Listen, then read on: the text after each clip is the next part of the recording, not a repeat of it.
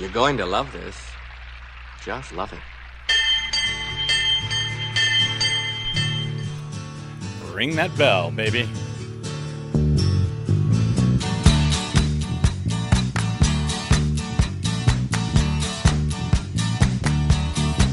Well, I don't know why I came here tonight.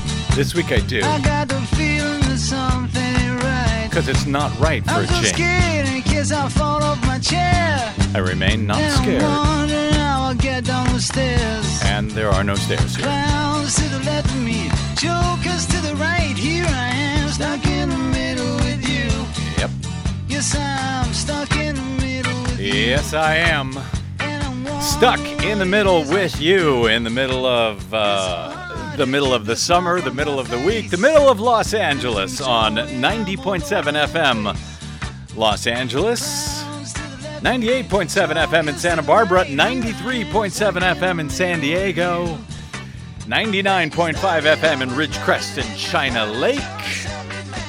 That's right, KPFK, your Pacifica radio outlet. Also KYAQ 91.7 FM on Oregon's Central Coast. And of course, coast to coast and around the globe on kpfk.org, on the Stitcher app, on the TuneIn app, on the Progressive Voices channel, on Netroots Radio, on Indie Media Weekly, and of course now on iTunes, where we hope to earn your 5-star rating by the end of today's program. This is your BradCast. I am Brad Friedman of BradBlog.com, your friendly citizen, investigative blogger, journalist, troublemaker, muckraker, and all-around swell fellow. Delighted to join you live from Los Angeles as the news summer from hell continues to continue. We're going to be joined by a guest shortly. Desi Doyen, let me know when we've got him on the phone. Desi will also be joining me, as always, a little bit later this hour with the Green News Report. And more evidence that the fracking industry is, I can't believe this, is lying to us? What? Is breaking the law? What? The fracking industry? Not my fracking industry. Say it ain't so. Also, as it turns out, as we'll talk about with Desi, Republican lawmakers secretly agree with the science on global warming. They're just too cowardly to say it out loud. We'll have more on that later in the program. But first, protests continue at this hour in Ferguson, Missouri, after the police killing of unarmed African-American teen Michael Brown. Aside from the horror of Brown being shot in cold blood 6 times by Ferguson police officer Darren Wilson, I think Americans have become horrified all over again by the scenes that followed of armed, militarized robocops filling the streets of Ferguson and exacerbating tensions rather than calming them or keeping the peace.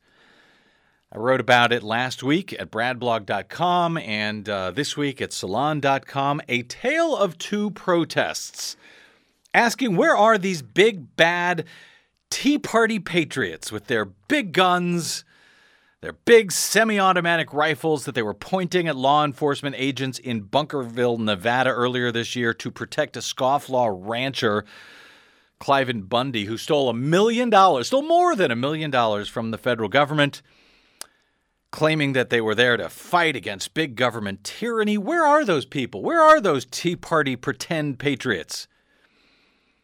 With MRAPs and armored Humvees now rolling through the streets, the tear gas-filled streets of Ferguson, Missouri, in the face of largely peaceful, unarmed protesters, where are those pretend patriots now? I would argue that, if anything, the armed, threatening Bundy Bunch protesters earlier this year, those protesting, frankly, against nothing, they made the case in favor of arming up law enforcement because, after all, they got to face off against these guys who are, pointing semi-automatic assault rifles at their heads. They have to protect themselves.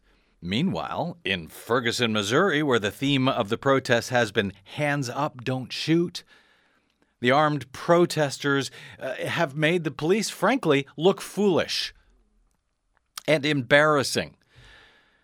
I think when the tear gas clears that these protesters may ultimately be seen, the ones in Ferguson, Missouri, may ultimately be seen as having done a hell of a lot more to stop the ridiculous over-militarization of our police forces than the pretend Bundy Bunch patriots in Nevada ever did. Now, in the wake of the ridiculous, frankly, overwhelming militarized force seen in the streets of Ferguson over the past week and a half or two, Republicans like Senator Rand Paul were led to condemn this militarization, describing it in a Time magazine op-ed as, quote, a systematic problem with today's law enforcement. He said there should be a difference between a police response and a military response to street protests.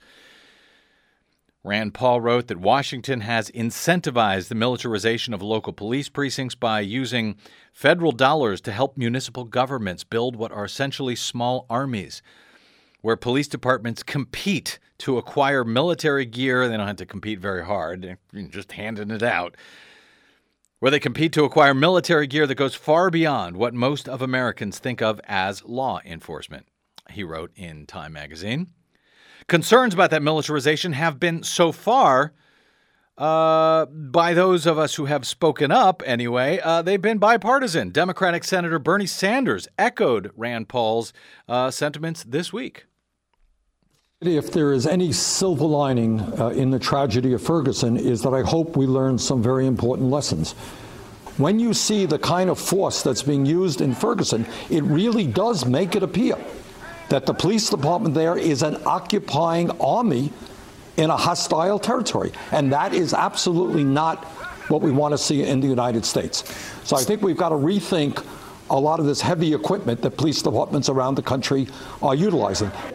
Yeah, you think? We ought to rethink it. The president also discussed those very same concerns at a press briefing earlier this week. There is a big difference between our military and our local law enforcement, and we don't want those lines blurred. That would be contrary to our traditions. And I think that there will be some bipartisan interest in re-examining some of those programs.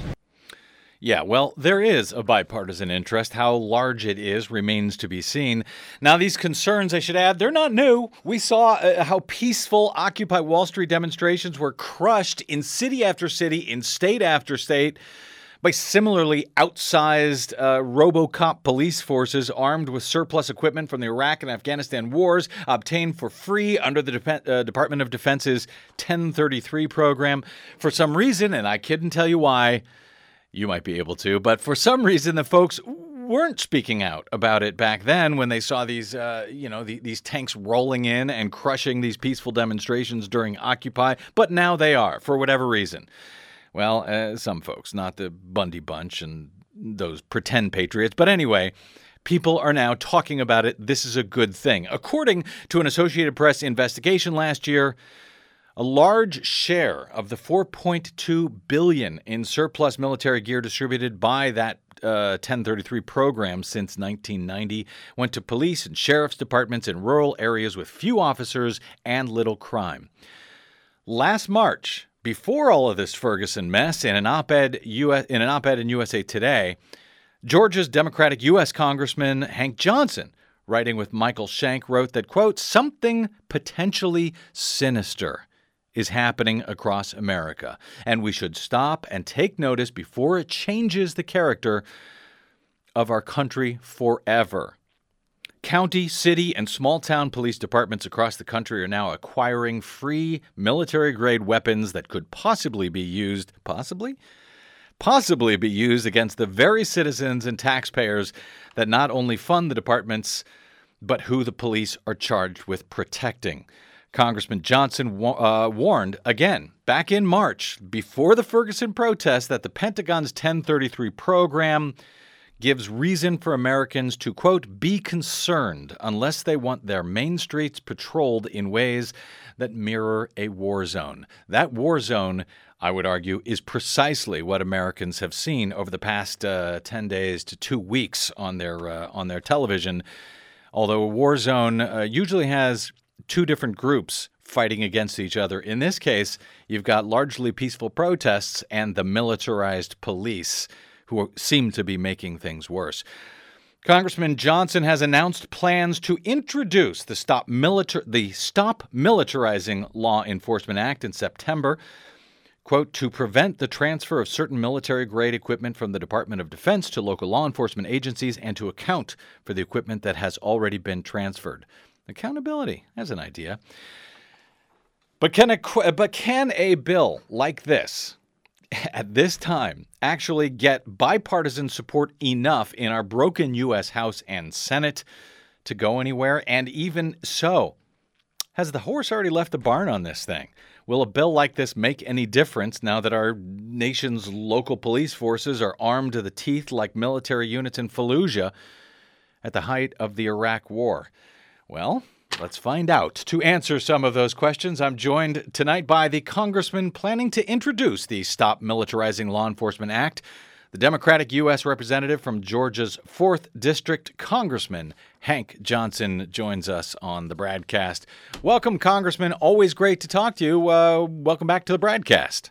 Well, thank you, Brad. It's been a while, but always good to be with you. And with you, sir. Okay, I don't know if you heard much of my introduction there, but did I adequately explain what this bill that you are proposing will do? What is your main hope with this legislation? Well, my main hope is to stop the flow of this military grade equipment to local law enforcement agencies throughout America. We've been flooding the streets with this surplus military weaponry, and I think the situation in Ferguson exemplifies what happens when you have too much powerful equipment in the hands of folks who don't really have the judgment or the training to utilize it properly. Well, so I want to make sure that we stop the proliferation of this military grade equipment on our streets and in our communities. Has the horse already left the barn on this, Congressman? In your legislation, you write that it's yet to be introduced, but I've got a copy here. You write that more than $4 billion worth of weapons and equipment have been transferred to police organizations in all 50 states and 4 territories through the program. Is it too late? Would stopping the sale or the transfer of these MRAPs and these Humvees, would that even have an actual effect, given the fact that now tens of thousands of local police departments already have this equipment? Well, now my legislation, which would amend Section 1033, which is a Pentagon program, will actually stem the flow of free surplus medical gear, hardware. To these law enforcement agencies. And it will not prevent them from being able to acquire that equipment on the open market. But I doubt whether or not many city councils or county commissions will authorize public dollars to be expended for an unnecessary purpose. And so this 1033 program bypasses that civilian authority that would normally make the decision to either acquire this property or not. And it just leaves it in the hands of the local law enforcement agency to fill out a one-page application which lists whatever it is that department might want. And so long as that department can come and pick it up within 14 days from submitting their application, they can take possession of it. Yeah, they can. It's ridiculous what has been ongoing now. But my question, go ahead. It's been a very quiet proliferation, and it just displayed itself in Ferguson, Missouri recently. But we should say that your bill, while it might stem the continuing tide of this, It doesn't really do anything to put the genie back in the bottle, it seems, with so many of these law enforcement agencies around the country, other than, and I think this is important, demand some accountability for this equipment. Congressman Johnson, you have spoken about the fact that a lot of these weapons are missing from these departments. Are officers actually selling these things on eBay, as you suggested in your USA Today op-ed? Are they selling this? And how will your bill keep that from happening, at least with equipment that have already been obtained by these law enforcement agencies? Yeah, well, my bill is trying to close the barn door that's been open for a long time. Yeah. And but I tell you, it's hard to get the mustard back in the jar on a situation like this, and so we just have to move it forward. We can cause these agencies to have to account for the weapons that they have received, and if they cannot account for them, then that will ban them from the 1033 program. So that's one way of getting at it. And then the second way is that when a local law enforcement agency decides that they no longer wish to have this equipment, because you do have to maintain it, you have to store it, it's costly. And so once the department determines that they don't want this property anymore, they have to turn it back into the Department of Defense, as opposed to sell it as surplus property, whereby anyone on the street could come in and purchase it. So as of right now, what's happening right now. They're allowed to actually acquire this equipment from the Defense Department and then sell it off to raise money for the local agency, to profit the police force. It's theirs. They can do anything they want with it. Put it on eBay. Put an MRAP on eBay if they so desire. That's right. So long as it's in keeping with the purchasing rules for that particular jurisdiction, they can dispose of it however they see fit at this time. And I might point out that my legislation will not ban the 1033 program, and there are a lot of surplus Department of Defense articles that a law enforcement agency can certainly benefit from, and I don't want to stop those items from going to local law enforcement, things like pistols and shotguns and traditional weaponry that civilian law enforcement utilizes to protect and serve the people. So we're not trying to get rid of all of the property, but things like MRAPs and armored personnel carriers, things like armored drones, stun gun grenades, silencers. Why would a police department need a weapon with a silencer on it? Why would they need a rocket-propelled grenade launcher? Yeah, well, because they're playing a lot of Call of Duty, these cops, I think, and they want to have the same equipment they have in their video games, it seems. Congressman, I remember back during the beginning of the Iraq War, actually through a lot of the Iraq War, you had troops confronting the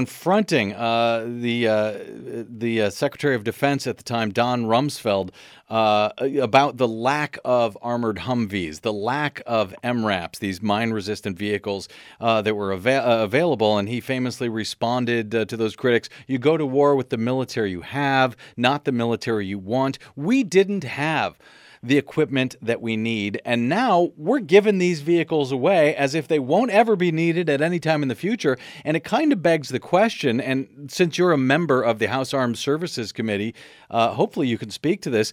How much of this Pentagon 1033 program transferring the military equipment to local law enforcement is really just an arms industry handout to keep the demand in the military still high and, maybe leave us unequipped again for our next actual war that goes on?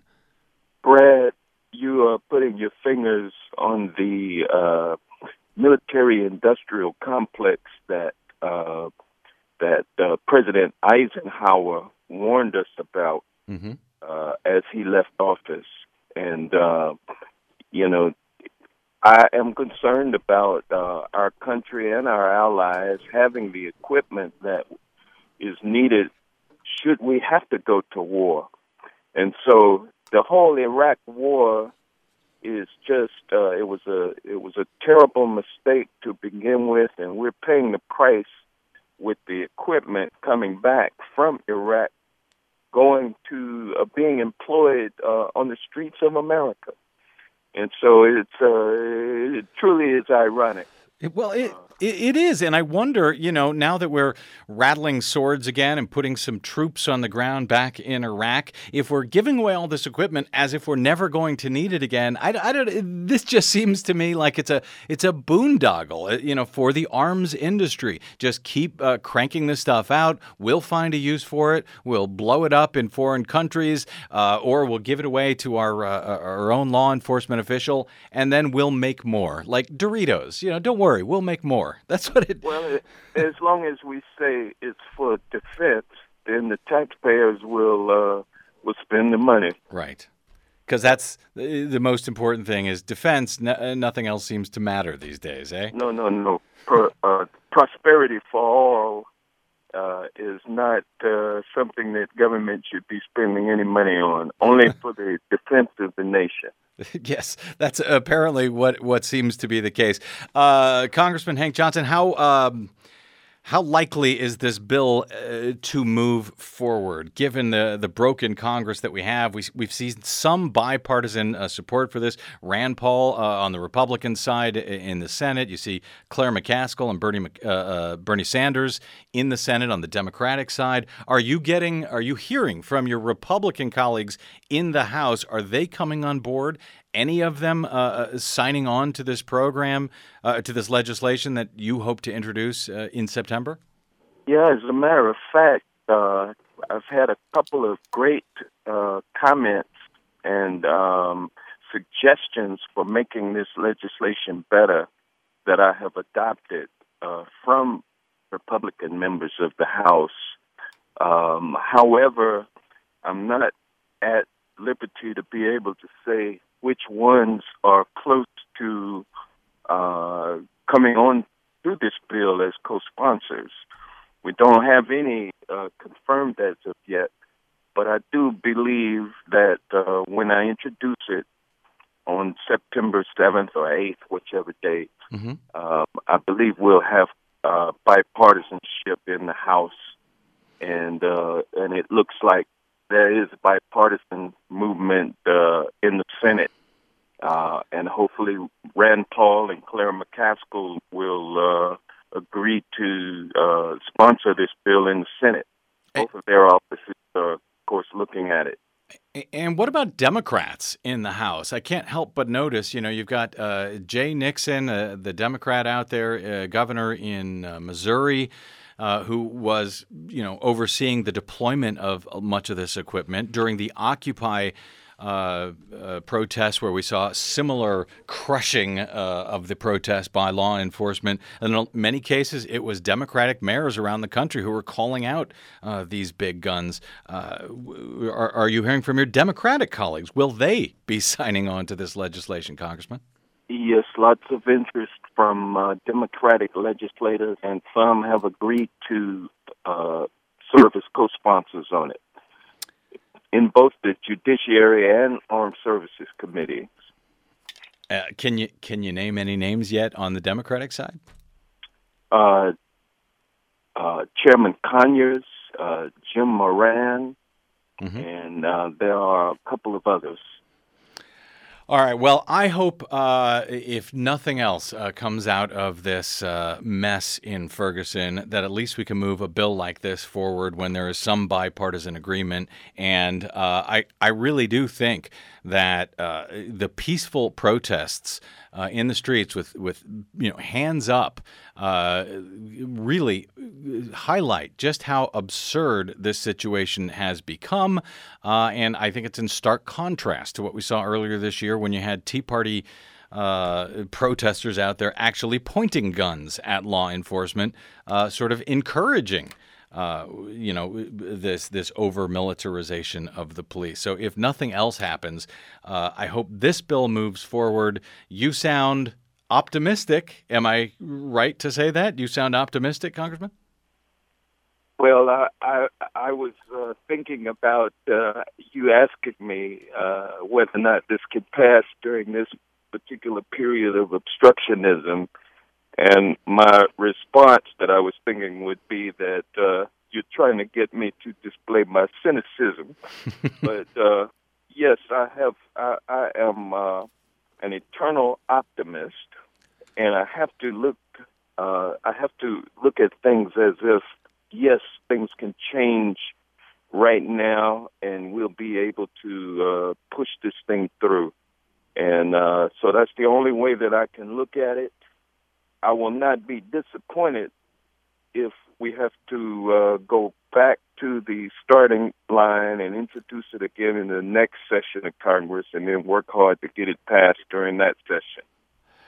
Well, I thank you for having the foresight to take action on this long before Ferguson happened. I also thank you, Congressman, for taking time out from your busy 5-day-a-month schedule that John Boehner currently has you guys on in the U.S. House. I have been overworked and underpaid.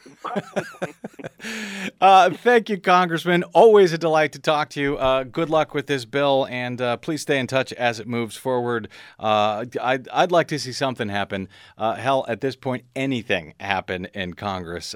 So thanks for stepping up and working towards that end. Thanks, Brad, and be safe. We know that what's happening to civilians out here is also spilling over to reporters and news gatherers, and so we all have a interest in making sure that the fourth estate remains democratic as it should here in America. Thank you, sir. Small d Democratic. Greatly appreciated. Congressman Hank Johnson, Democrat from Georgia's 4th District. Thanks for talking to us this afternoon. Thank you, and that's with a capital D. You got it. Okay. All right, sir. You. Take care.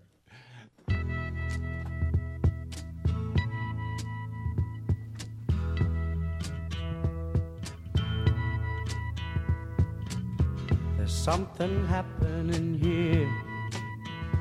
What it is ain't exactly clear. There's a man with a gun over there, telling me I got to beware. I think it's time we stop, children. What's that sound? Everybody look what's going down. Yeah. Let's look what's going down, shall we?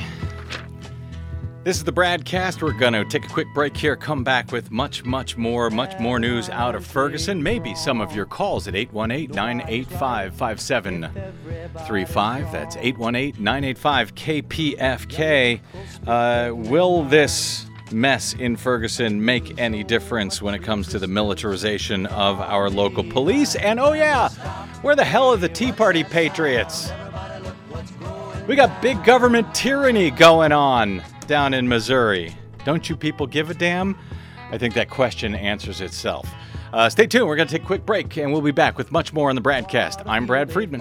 Stay tuned.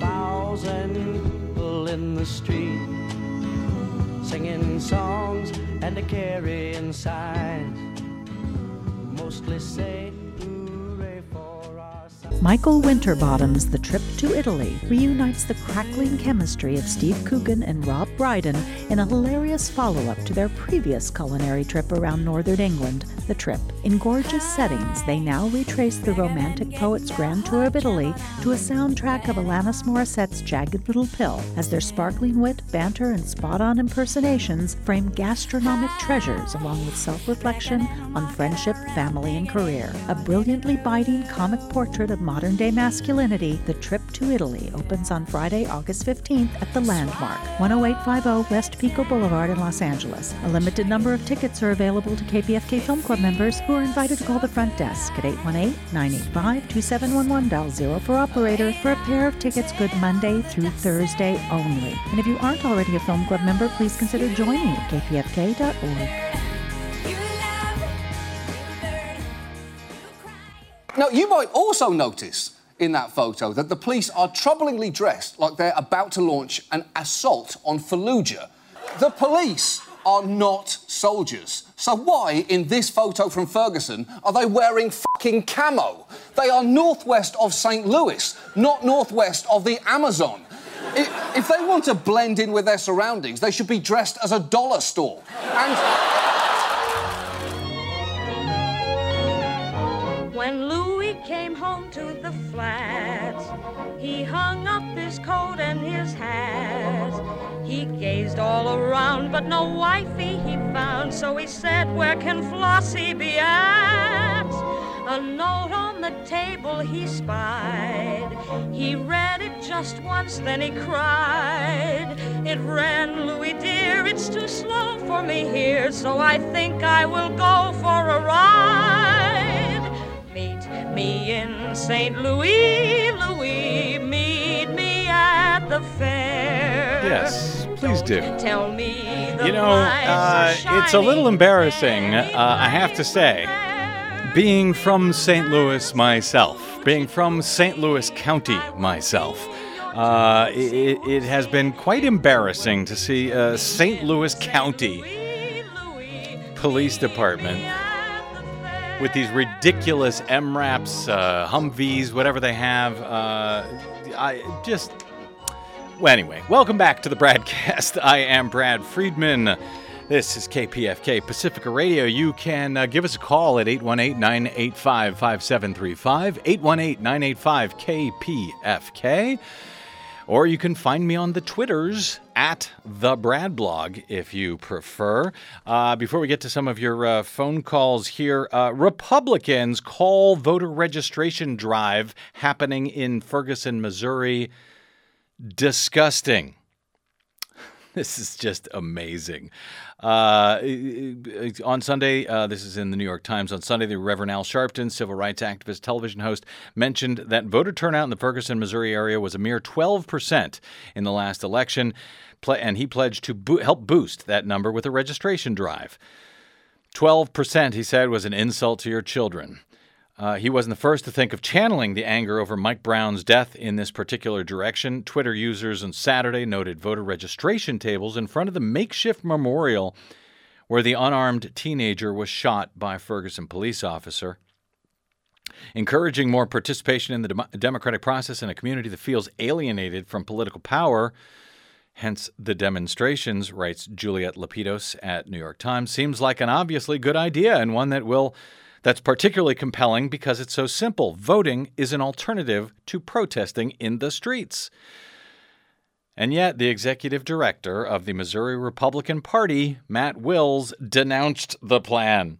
Mr. Wills told the right-wing website Breitbart, good for you, New York Times, calling them right-wing, calling them what they are. Not conservative, but right-wing. The right-wing website Breitbart, the executive director of the Missouri Republican Party, said, quote, "If that's not fanning the political flames, I don't know what is.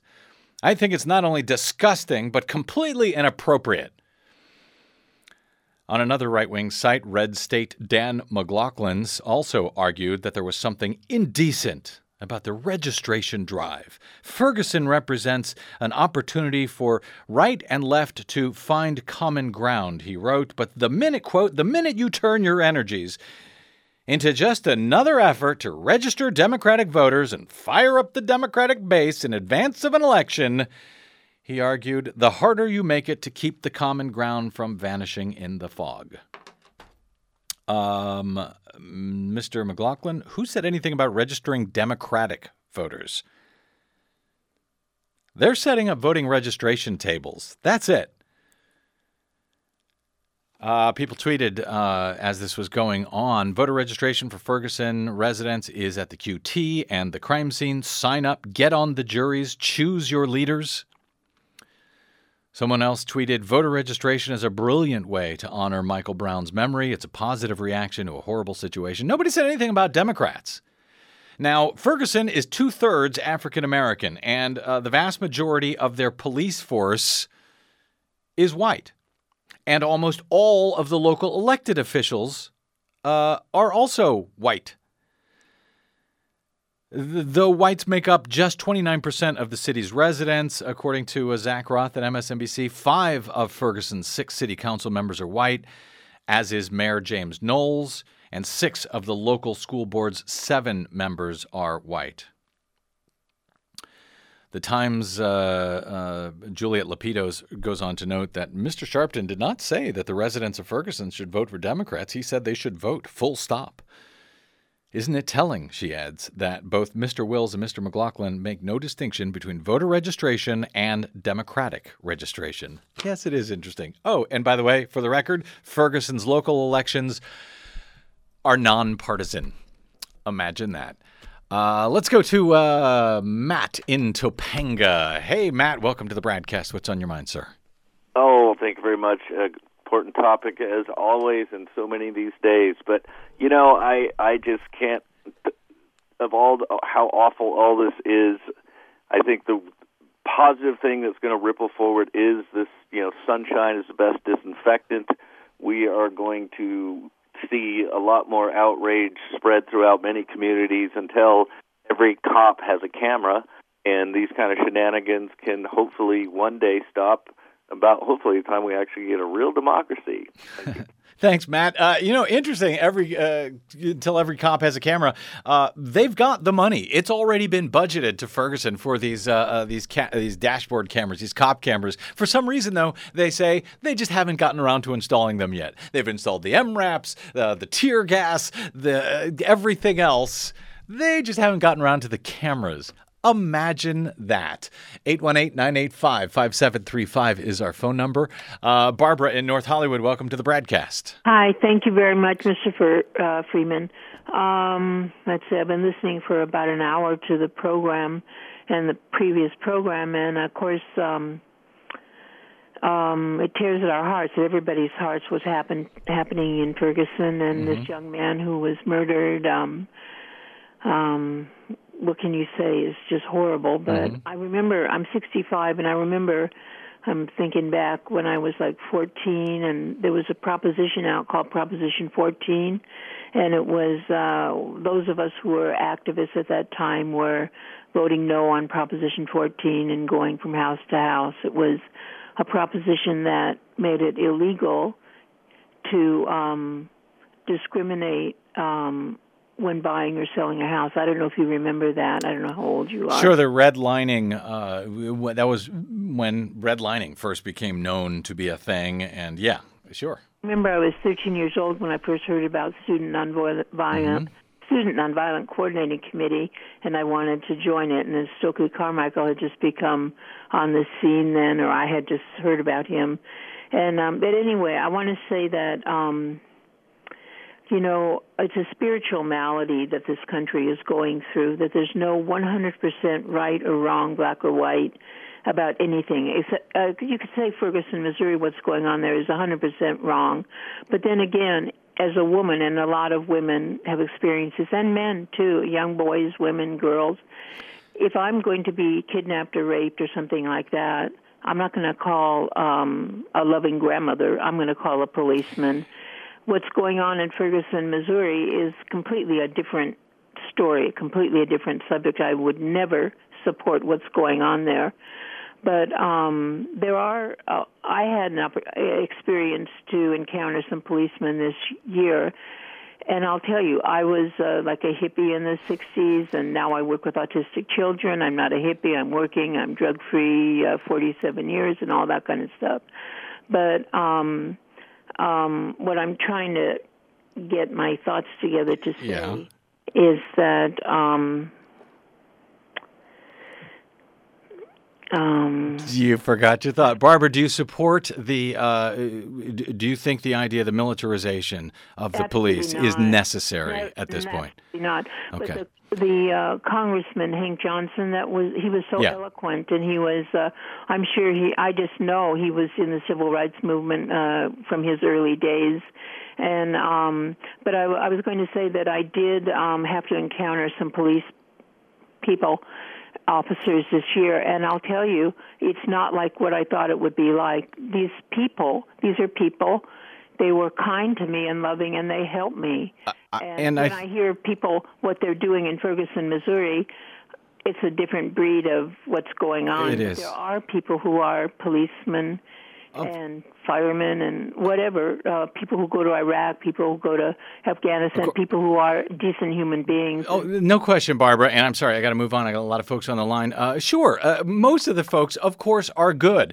Most of the folks in the police forces, I would argue, across the country. Yeah, there are some bad apples. We don't even know what happened with Darren Wilson, the guy who shot Michael Brown dead. We don't know what happened there. I'm not making any judgments on him. I'm saying that, we the people, we the taxpayers, fund these people, fund these departments to protect and serve us. And that's what seems to be turned on its head right now. They seem to be protecting themselves, serving themselves, and making the case worse in our streets. And something needs to be done about it. And, sunlight and talking about it and raising some holy hell just might change that a bit. Lynette in Los Angeles, welcome to the BradCast. Hi, thanks for taking my call. Sure.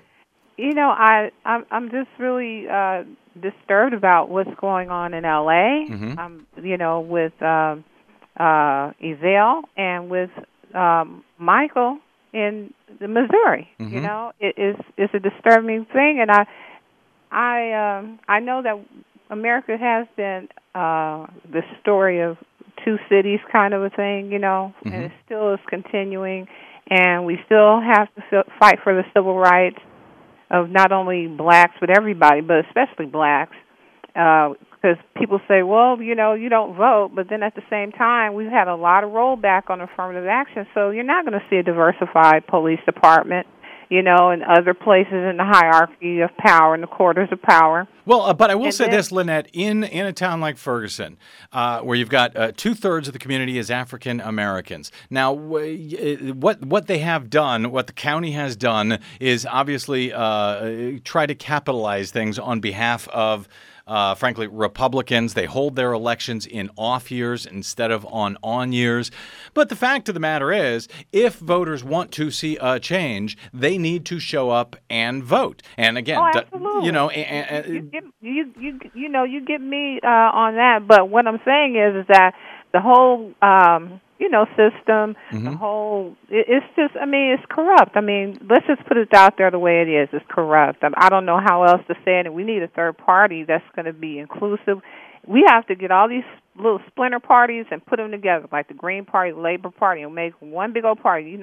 They say a hand is just a hand, but when you put all the fingers together and make a fist, that's when it's most powerful. There you go. Thanks, Lynette. That's what I'm saying. And we can run all those do-nothing congressmen out of there and do something much more to what America really is. Because I just don't think in 2014 this is really who we want to be and who we are. In the name of God, I don't think so. Thanks, Lynette. Thank I really appreciate the call. Let me go to, we got some news. CNN is reporting that St. Louis County Police say a St. Anne, Missouri police officer has been suspended after pointing an assault rifle at a protester in Ferguson. Well, that's nice. Some accountability. I'm sure he'll be back on the job soon as CNN and everybody else leaves Ferguson. But, hey, at least some accountability for 2 or 3 minutes out of there. Al in Los Angeles. 818-985-5735 is our phone number. Al in L.A., welcome to the BradCast. Hi. Hi. I take exception to, this thing about voting and registering. What do you take exception to? Well, I mean, if voting actually did anything, it would be illegal. You know? Mm-hmm. We've got more minorities in government today than in the history of the country. And yet today, minorities are in worse shape than they've ever been. Minorities are in worse shape in this country than they have ever been. Al, you want to stick with that? Heard of the industrial complex, the prison industrial complex? Uh-huh. We got more people in prison than ever. Yes, we do. I think you might want more people living homeless than ever. I think you might want to rethink your thought about things are worse in this country than ever. There are more people getting killed in the streets with guns and rifles and machine guns than ever. Really? So, Al, hang on a second. Al, let me respond to you. Give and take here, okay? So you're saying that slavery, returning to slavery for African Americans would be a step up from what we have now. Is that correct, Al? No. No. Okay. So if it's not a step up from where we are now, your hyperbole that things are worse now than they ever have been before. Look, there's a lot of problems. They're not worse than they ever have been. And to suggest that voting doesn't change anything, yes, it doesn't change enough, but to suggest it doesn't change anything, to suggest that the Civil Rights Act in this country hasn't changed anything, that the Voting Rights Act in this country hasn't changed anything. Hang on, Al. I'll give you a chance. That the Voting Rights Act hasn't done anything, that Medicare, that Medicaid, frankly, that Obamacare has not done anything in this country to make things better, is a lot of bluster, is a lot of hyperbole, is a lot of fun, perhaps, but it is just not accurate. So now, Al, your response. Well, all I can tell you is that since 1965, yes, the year the Voting Rights Act passed, yes. We have been going downhill as a nation. Our educational system is in worse shape. Our health care is in worse shape. We have more homeless people. We have a greater number of our citizens in prison. Ever since 1965, things have gotten worse. Since the Civil Rights Act and the Voting Rights Act passed, things have gotten worse. Right. Got it. Okay. Thanks, Al. I appreciate your point of view. I couldn't disagree more with it, but I certainly appreciate it. All right, Desi Doyen, get on deck. Let me grab one more call here before we go to the Green News. Let me go to Roy in Los Angeles. Hey, Roy, welcome to the BradCast. Very quickly, sir. Yes, Brad, I'm going to be real quick. If you just give me about 30 seconds. Go. I'm just about 30 seconds. Listen, you know, this kind of killing, and I'm using that term, this kind of killing that takes place now, this took place back in the 1800s when Maywood, Oklahoma, when they dropped bombs on blacks. Then if you look back at the Brad Scott bill. The Dred Scott case, yes. The Dred Scott, yeah. You remember when they declared black folks as not being human? Yep. Well, I want to wake up people. I ain't going to use no particular term. We have better stop, look, and pay attention. Before Christopher Columbus came here, there was Negroes, there were Spaniards, 108 years. Now, if we weren't human enough then to stop and make this country what it is, ain't no kind of law going to change it. People got to change. People got to change their idiotic ways towards one another. And I can tell you, I'm out of South Carolina. I had some great people, and they were Caucasian, to help see me through. And I come along with Malcolm X. So if we don't change by now, the police department has to change its way. But people has to change as a whole. Thank you, Greg.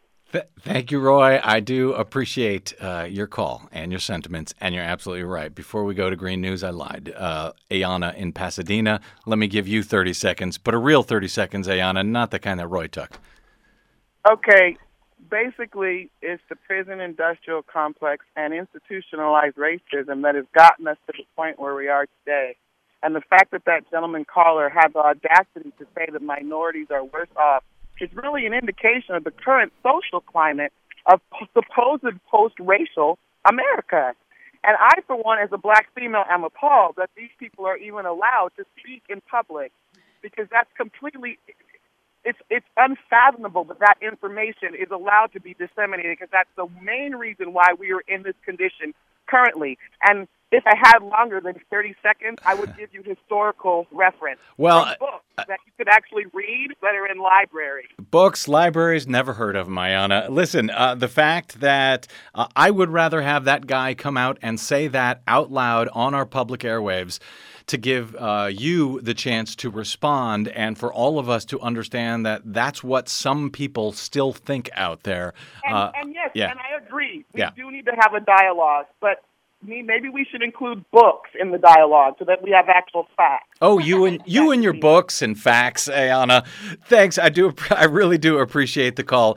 Stay tuned to the BradCast and call us again in the future. Really appreciate it.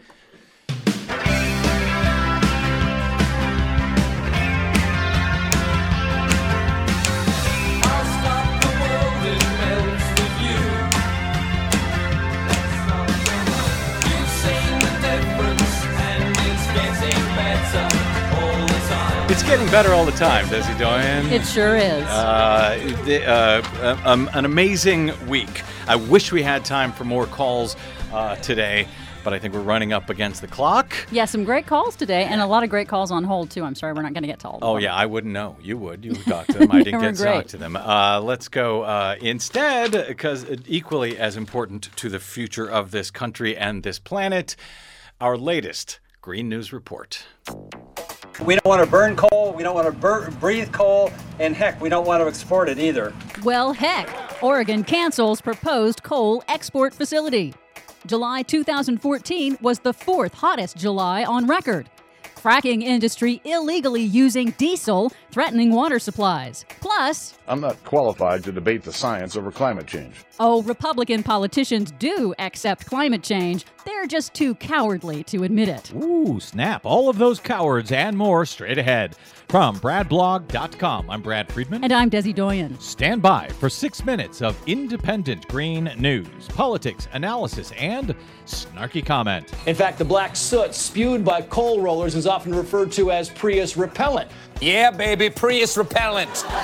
The only other way to keep a Prius away from you is driving over 45 miles per hour. Oh, Prius slam. This is your Green News Report.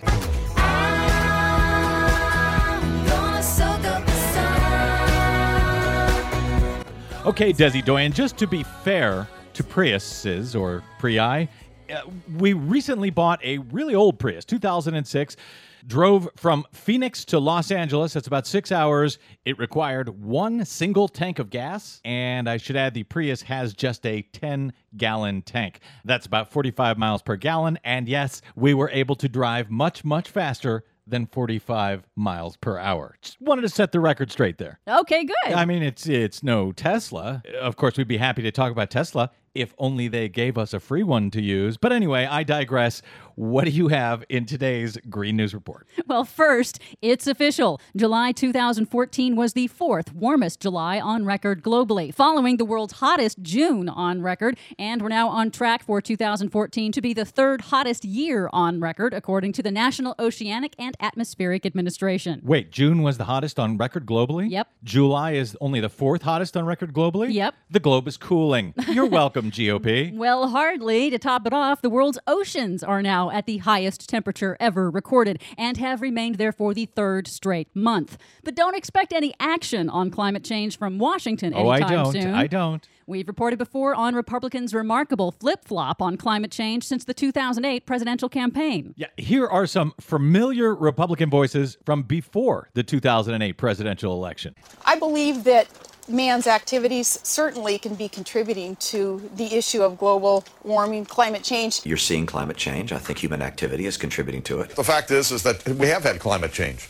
Clearly, humans have something to do with it. That was then. This is now. Here's House Speaker John Boehner again. Well, listen, I'm not qualified to debate the science over climate change. Well, now Bloomberg News reports this week that many Republicans privately say they accept the scientific evidence of human-caused climate change and the need to act, but they are afraid to say so publicly, fearing a backlash from their extremist Tea Party base. Bloomberg interviewed dozens of current and former Republican politicians and lobbyists. They admitted off the record that Republicans won't feel free to speak about climate change until, quote, the Tea Party loses some of its power to influence elections or a severe weather event forces serious discussion of the issue. Very, very courageous of them. Trouble in fracking land. 2 new studies add weight to the growing scientific evidence that the controversial drilling technique of fracking is a threat to water supplies. In the first study, researchers at Stanford University found that drillers in Wyoming are fracking for oil and gas at much shallower depths than the industry claims, and that they're even drilling through underground drinking water sources.